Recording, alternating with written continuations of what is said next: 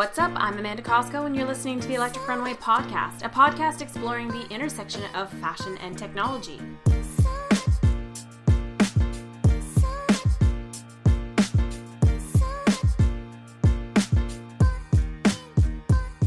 Makeup has always been a kind of augmented reality, enabling us to alter our looks, conceal blemishes, and enhance our best features. But not everyone's a makeup artist, and not everyone has the time, patience, and money to test out different products and techniques.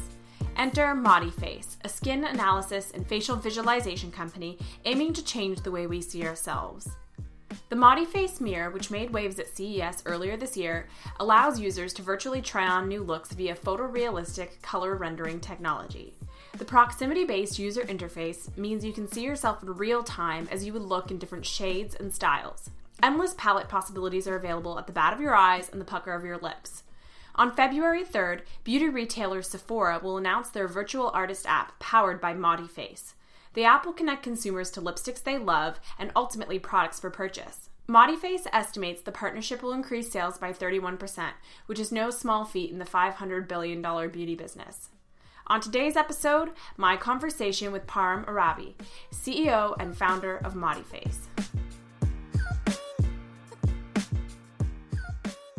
Param, welcome to the show. It's great to be here.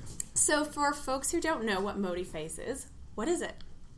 So we are a technology provider. We have core facial tracking and facial simulation technology that brands use, beauty brands. We put them inside their apps and in stores, and that allows people to see what they look like with different makeup and skincare products under live video. Tell me about some of the clients or projects that you've worked on. So we work with almost every beauty brand, from Sephora to L'Oreal to Procter & Gamble. So every single brand uses our technology in its own unique way, but the end result is the same, showing people what to look like with their products. And so we're here in Toronto at ModiFace headquarters, but your story and the story of the company actually begins in California. Do I have that right? Initially, yeah, at Stanford. So tell me about your work at Stanford. So the relation to Stanford is that at Stanford, we were a team. We were trying to look at the impact of facial recognition on the beauty industry. So there was a work by a Harvard professor on the impact that beauty can have by looking at facial features. So we were analyzing someone's face, looking at the eyebrows, the eyes, and trying to measure what impact different makeup products would have on the perception of beauty, which was something that has certain quantifiable elements. So we began a project, we actually published a paper. Nothing much happened until 6 years later when ModiFace was born.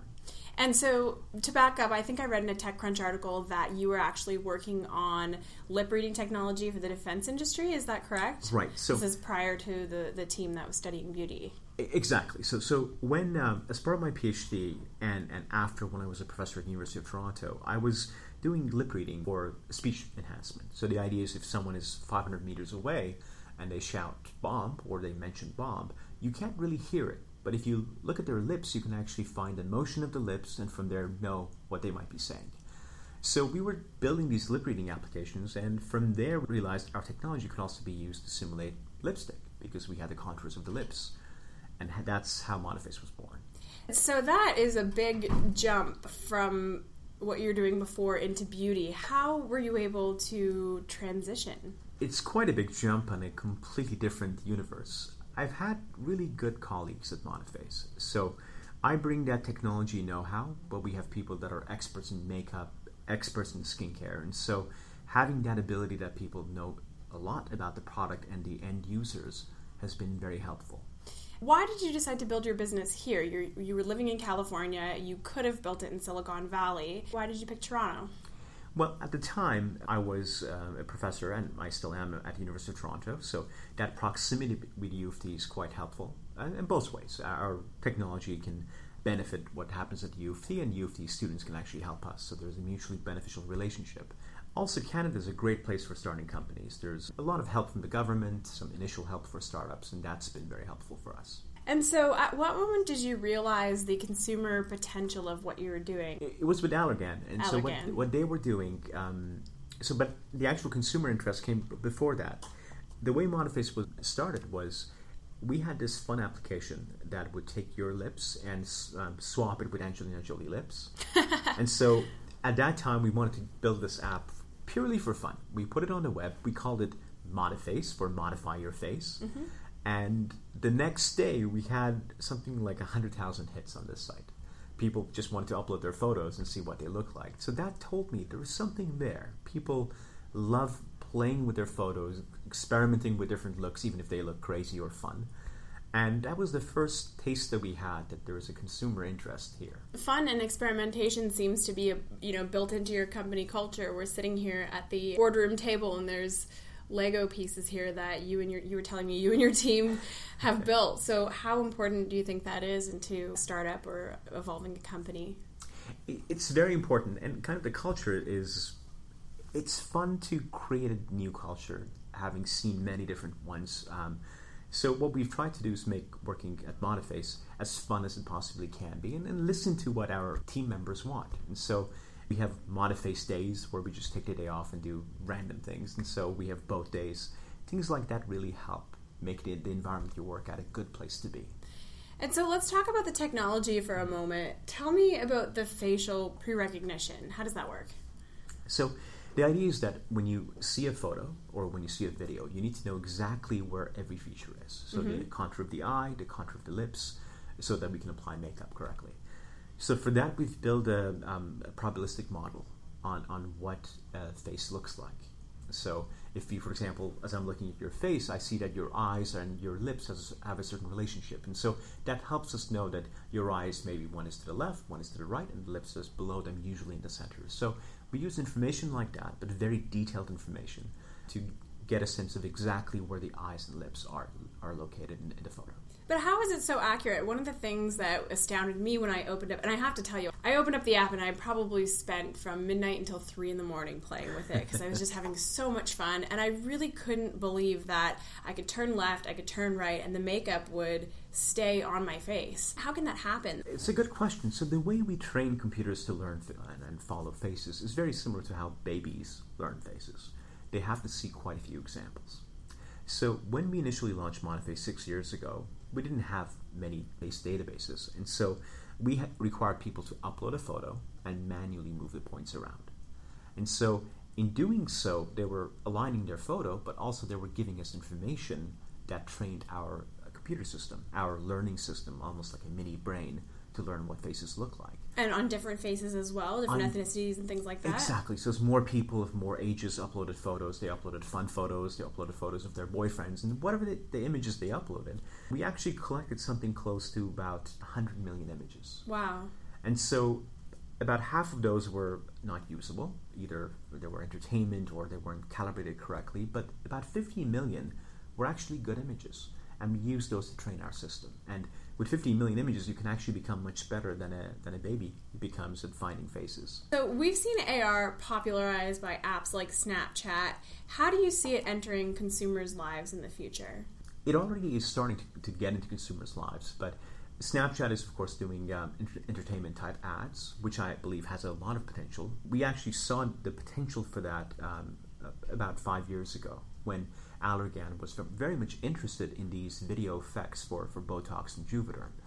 And we're seeing that more and more of that in the beauty industry now. That the idea is that AR is not something that you have to necessarily download an app or someplace you go. It's just everywhere. You go into a store, the mirrors there have AR that can show you different makeup and lipsticks.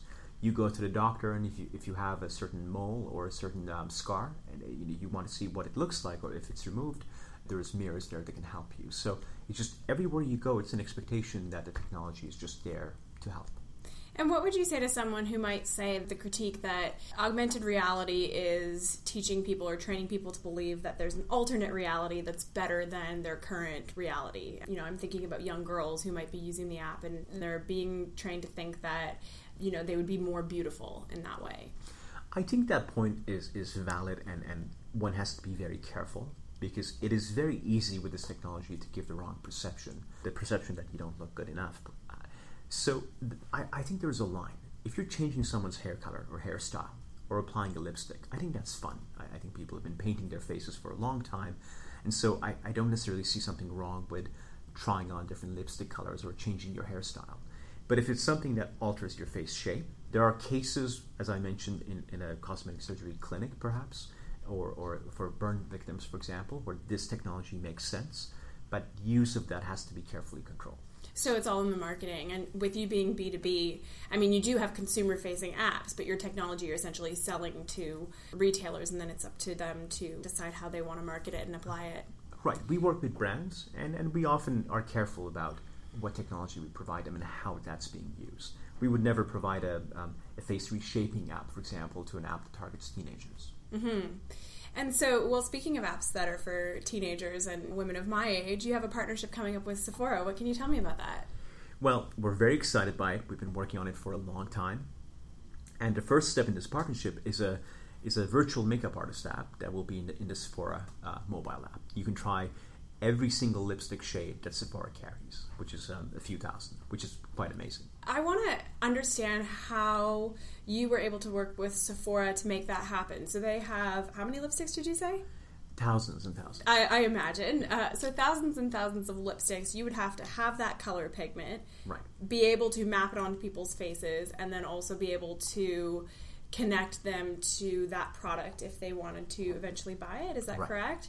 So what are the challenges in working with a company like Sephora on doing something like that, other than that's just a lot of lipstick? Right. So Sephora, first of all, is great. They're very much ahead of the curve when it comes to technology. So they have been wonderful to work with. The challenge in building a tool like this is that you simply have too many products, but the products need to be very accurate in the app.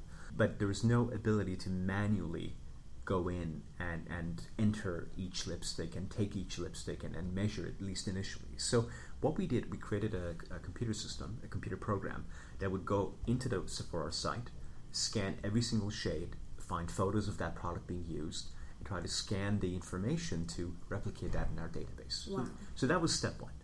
And because that's a computer program, we could fine-tune it. So we could run it once, see the effect, and then run it again. And we did that about 20 different times, so 20 iterations of that program with Sephora's team providing us feedback.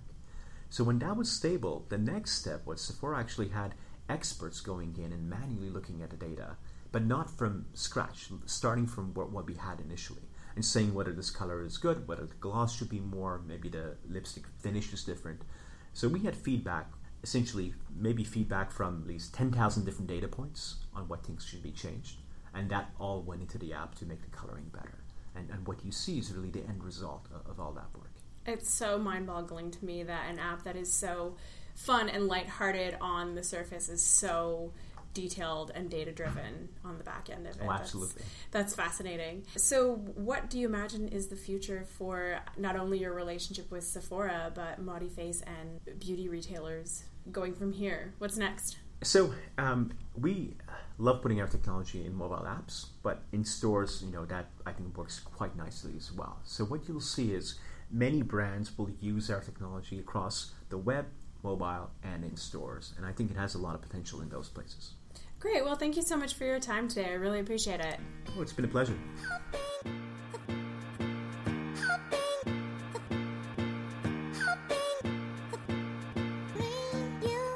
That was my conversation with Param Arabi, CEO and founder of ModiFace, an augmented reality technology coming to a Sephora near you. To see the technology at work, we invite you to visit electricrunway.com. We have images and video content there as well. We'll also be sharing a link to the Sephora Virtual Artist app so you can download it and try it yourself.